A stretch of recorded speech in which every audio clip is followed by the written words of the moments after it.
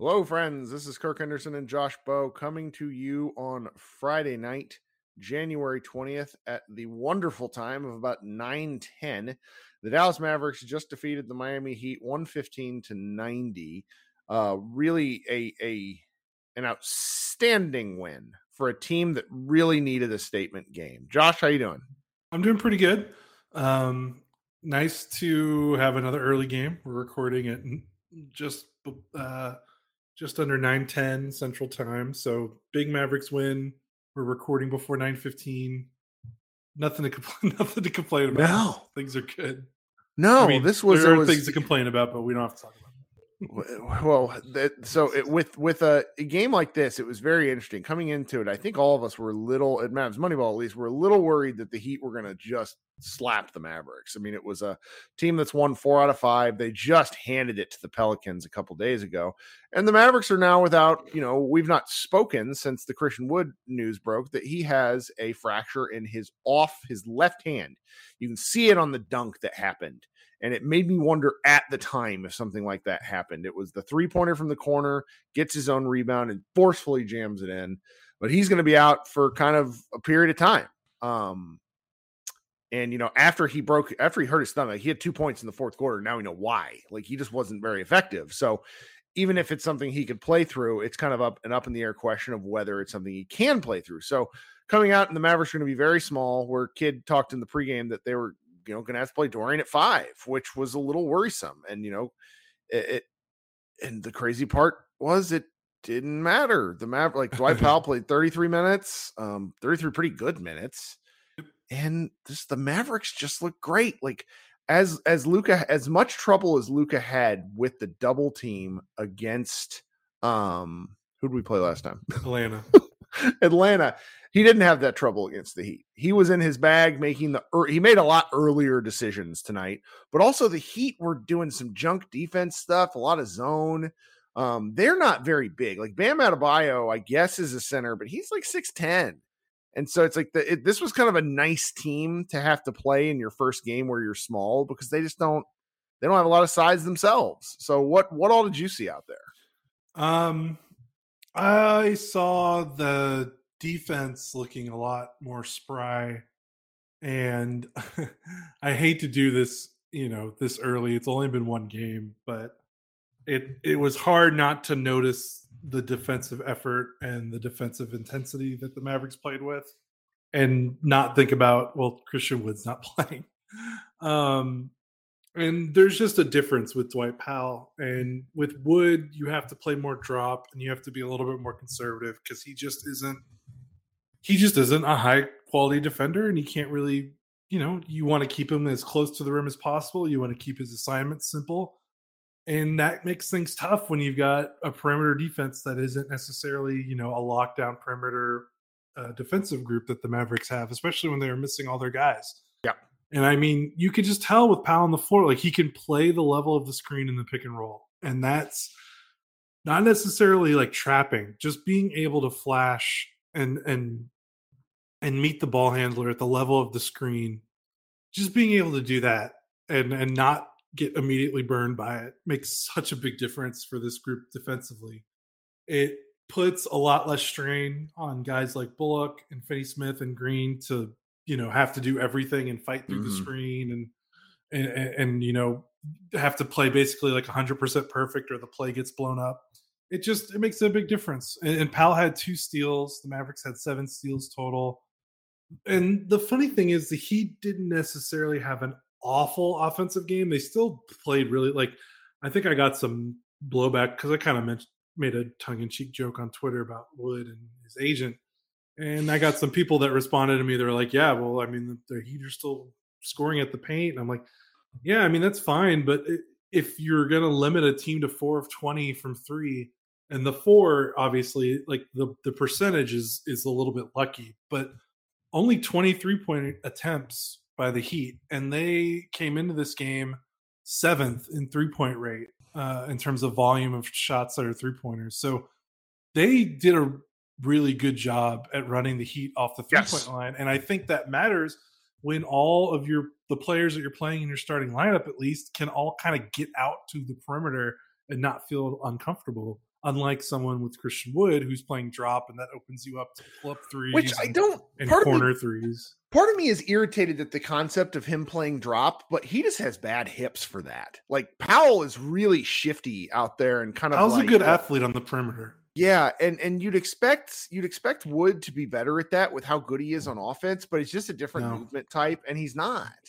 If they could ever show, it's probably frankly too late in his basketball development to ever show him how to effectively blitz. It's just something that you either got to know how to do it, you got to have some instincts for it, and he just doesn't. But this was the defensive stuff was fun. I did enjoy it. I think the Mavericks still gave up a fair number of paint points, but that's okay. If you're going to guard the 3-point line like that, we also have to admit to a degree that 3-point defense is there's a lot of luck involved. So it's like challenging the 3-point shooters was really great because they've not done that well in a while. So that's also important. And then the Heat also just missed some shots, and that just let Dallas go to work. Yeah. And this was definitely, I mean, you could tell from the opening tip, one team was a team that seemed really desperate and wanted to, just felt like they really needed a win. And the other team looked complacent. And the Heat have been on a good run. They haven't necessarily been challenged too hard in the last couple of weeks. They've been playing really good basketball. And the Mavericks, I mean, if they lost this game, they dropped to, what would they have been? They'd be 20. Basically one game above 500. Yeah. If that happened, if they were 24 and 23, like, things tighten up. And, Kid called them out on defense after the Atlanta game. Like everything just kind of lined up. Like they desperately needed a win. They did. They played like it from the opening tip, and the Heat just didn't look like a team that they didn't care if they lost this game, is what I'm saying. But you could tell one team really cared about if they would have lost this game. It was obviously the Mavericks. And sometimes you need that. That's good. Like it's not bad. So that helps. So I don't really know what else to add to this game specifically. There's probably like a pair of guys that I'd like to talk about, and then we can maybe sort of move on from the game because I thought the conversation around the game is starting to get interesting. Off the bench, Reggie Bullock played another excellent game. He's now 28 for 59 from 3 in January. So he has arrived for anyone curious. Like he was at plus 33. 4 straight games in double digits scoring. Before this run of 4 games in double digit scoring, he had 4 games of double digit scoring total in the month of December. And they played a lot of games in December. Yep. So he's already done it in almost about half the games, it looks like. So that's pretty good. And it's so funny, man. I mean, he's literally doing it right at around the same amount time he turned his season around last season. Like it's just, scientists need to study this. Like I need to know why. Like it's baffling to me because, like, again, it's not like he's taking different shots or doing anything different. No, they're just going in. Yeah, it's crazy. It's such a confidence thing, and it's interesting. Him coming off the bench is interesting to me. Tim Hardaway obviously came back from that ankle sprain. Hilarious 1 for 10 shooting night, and that didn't matter. He was still a plus 25. That's how bad the Heat were at certain things. And then the last guy I think we should touch on, second Green back from injury, Josh Green, 27 minutes, 12 points, which is great.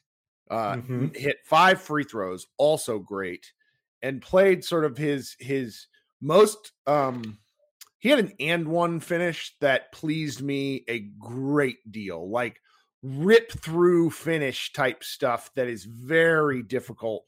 It's a strength thing, confidence thing. I liked his game a great deal. He brings that energy that the Mavericks have gotten. Like Frank does it, Ntilikina does it a little bit, but Josh is just more skilled.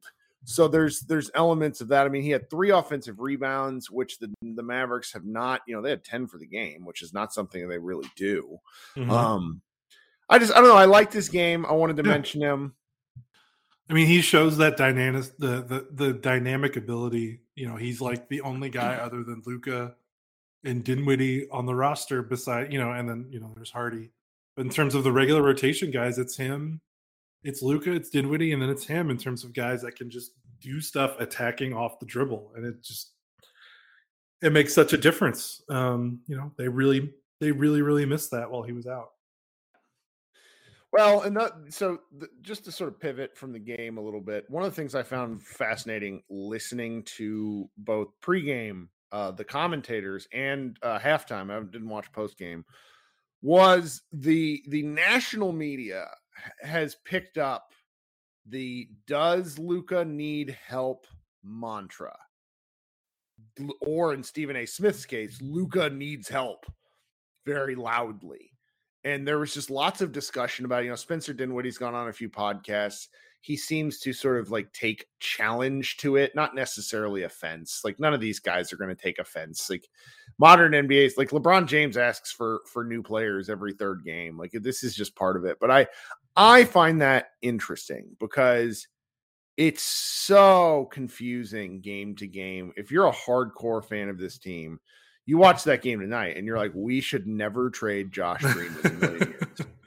And I understand that sentiment. But I also want to say, like, again, like 12 points and 5 rebounds is great. It's also 12 points and 5 rebounds. I've been thinking about like the national conversation and what that means, if anything. And I just wanted to kind of give you a chance to expound on it a little bit, or are you just over it at this point?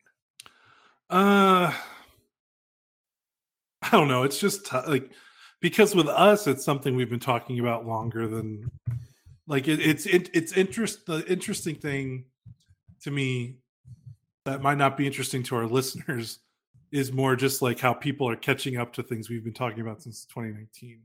So like, this isn't like a new conversation. This isn't a new thing for us, but it's just interesting to see how other media outlets and other media people are finally kind of catching up to what we've been saying for, it's going to be 4 years this summer. And to be clear, we've been right this whole time, not very interested in that debate. But where I get a little confused to a degree is just where Dallas is right now. They also can't do very much.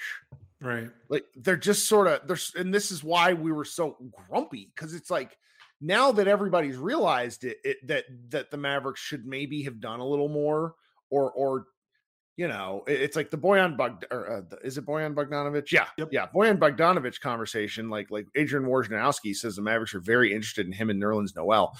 I cannot fucking describe to you how crazy I will go if they trade for those two specific players in 2023 when they could have signed Nerlens Noel in 2017, and they could have signed Bojan Bogdanovic in 2019 if they had any interest. They didn't. So it's like, that's why it's a weird situation to be in, because I more or less think that the Mavericks should continue with the team that they have. Ride it out. Do not give up anything right now and see what you can do later. If they get their butts kicked, so be it. That will mean Cuban, Kidd, and everyone will have to take their medicine too. And it's, Kidd, to a degree, he's not like come out and said anything specific, but him admitting that Dorian has to play the 5 is a all but an admission that his free agency signing is a failure. And Mavericks had one big on the roster, and McGee still didn't play tonight. A minute. And that doesn't give me like comfort, because I want to be wrong, but it's fascinating to look, because the pressure is going to ratchet up. I mean, Tim McMahon on the Hoop Collective today mentioned our site. That was fun. And then, so thanks, Tim, even though he won't hear this, but it just sort of talked about how it's like everybody all at once has sort of realized the Mavericks are not quite it. And it's been overshadowed because the rest of the West is somehow worse. Like Christian Wood getting hurt, I don't think is going to really affect them in the standings, because they'll win just enough basketball games. He'll probably come back in 3 weeks or something, and they'll have played 500 ball the whole time. I mean, this is odd. Yeah. I mean, if this was last season, they would be right around like the 7th seed at this moment, and they'd be like really far back from being like in 3rd or 4th, I think. Yep. So they're, the West is weird. Like it is. No one had the Clippers being this bad. The Timberwolves, I think some people thought might be bad, but I mean, to actually see it is another thing. Like the Suns are 2 games under 500. Like the Warriors are a game under 500. They beat Brooklyn the other night like they stole something. Basketball is just so odd this year. I'm in a group chat with some fans who are kind of like friends of mine who are kind of sick of the NBA conceptually after just years. And it's like, oh, well, this is getting to be, like football is really great when everybody's kind of the same because there's not enough games because every game feels like it matters. So if everybody's on like a similar level, you don't mind because it means every week your team has a chance. When you play 82 of these, it starts to be very annoying because it's like, what sort of product are we watching? Right. And it's hard to tell what's real and what's not real. It's just because every win you're like, oh, that was a good win. And then that team you beat just lost 5 in a row. And now instead of that being a over 500 win, it's an under 500 win, right. Right. It's weird. It's a weird season. And I'm with you. I don't want them to trade any first rounders for any marginal upgrades. Now, if something crazy happens and they can make their star trade at the deadline, like I don't expect that, but that's like the only thing I would want them to do other than anything that would be like player for player, like in terms of draft picks. If they do like you said, if they do a first for Bojan, for 34-year-old Bojan, when they could have given him money and not traded a first round pick when he was 20 or 30 or 29 or 30, like that's just that's crazy. I hate that idea. I don't know. They need to write it out, and I think that's the way that the West is probably makes it even more hard for them to want to write it out because it is up for grabs. Like even with Denver and Memphis kind of running away with things, I mean, I'm still not scared of Memphis in a playoff series. Like the Mavericks have played the Nuggets pretty well in the Jokic era. Like those teams aren't like the 2018 Warriors or anything like that. Like they don't feel like these unbeatable Titans like that's felt like the NBA has had in the last couple of years, whether it's LeBron's awesome teams or Steph's awesome Warriors teams. Like for the first time in a while, it's like there's no dynasty, there's no juggernaut super team. So that must make it hard to want to be patient, right? Because you're like, man, what if we just had 2 more guys to this roster that could do things? How much better we'd be. And it's kind of hard to argue that, but I still want them to be patient. Well, and I wrote about this the day of. I don't think we had enough chance to talk about it against Atlanta. I am perfectly okay with Luka Doncic deciding to leverage anything on anyone. Honestly, I really am.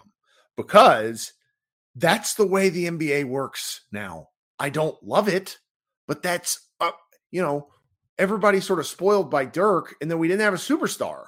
Dirk was he was 32 when they won the championship. So the closest thing he did to flexing his muscles was ask for Rajon Rondo, which they did. And that was a disaster.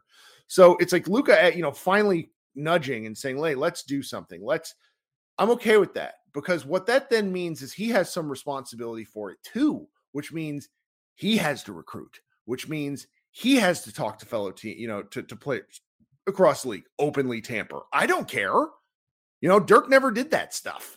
And I'm sorry, it's the way of the world. It's selling. And Luka taking ownership in this means he too is responsible. It's why I get so frustrated with various LeBron James narratives, because he has taken all of the player agency and very little of the player responsibility because he wanted a lot of the Lakers trades that have happened. So him asking for more, it's like, well, you did your part already. Anyway, it's a little bit of a side tangent, but I don't know.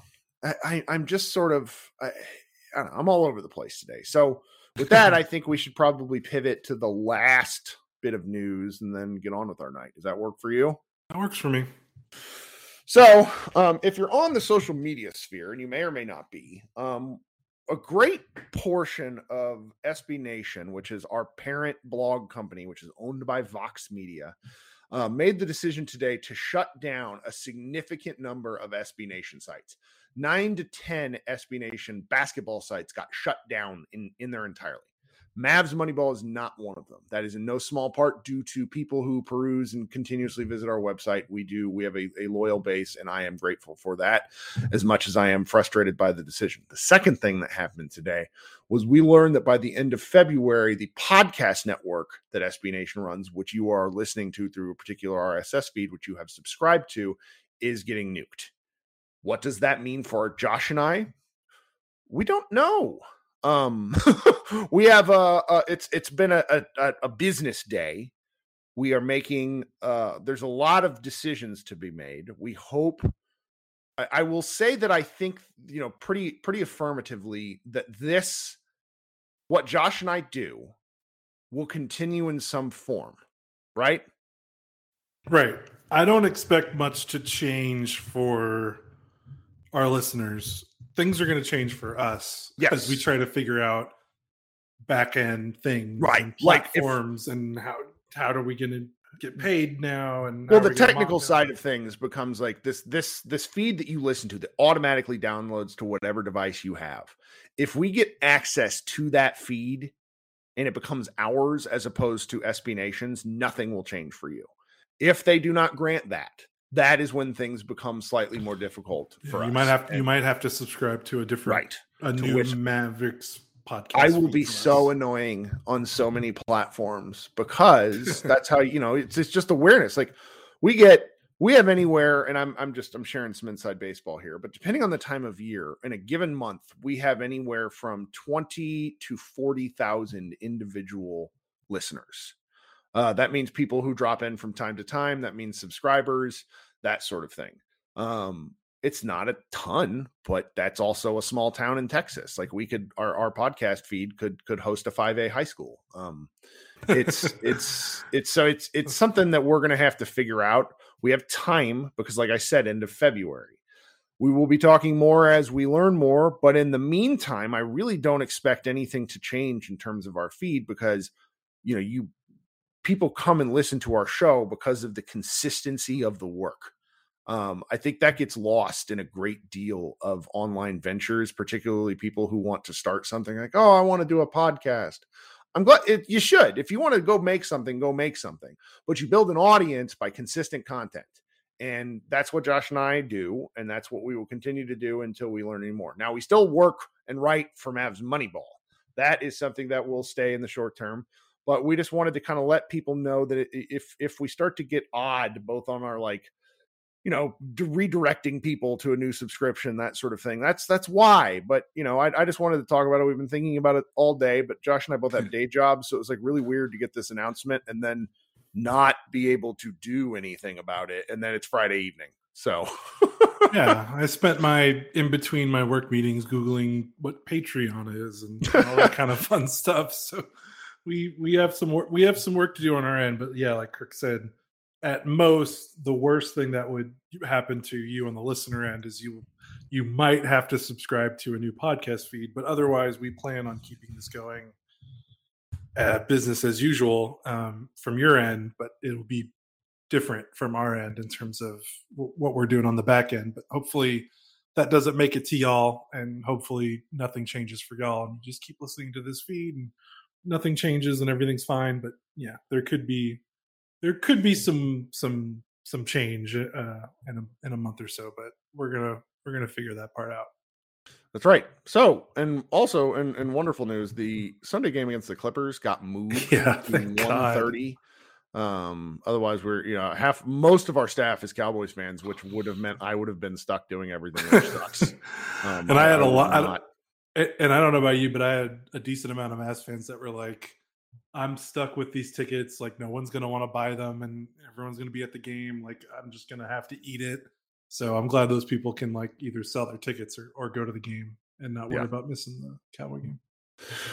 Yep. Well, the only thing that might be weird is my wife is like, you should take Parker to the game, which is a good idea. But if that's the case, I'm not sure if we will, do one of these, but we'll figure out something. It'll even if we have to someone will be here late. Yeah, we'll do something. So thanks for hanging out with us, guys. This has been Kirk Henderson and Josh Bowe, and we will talk with you on Sunday.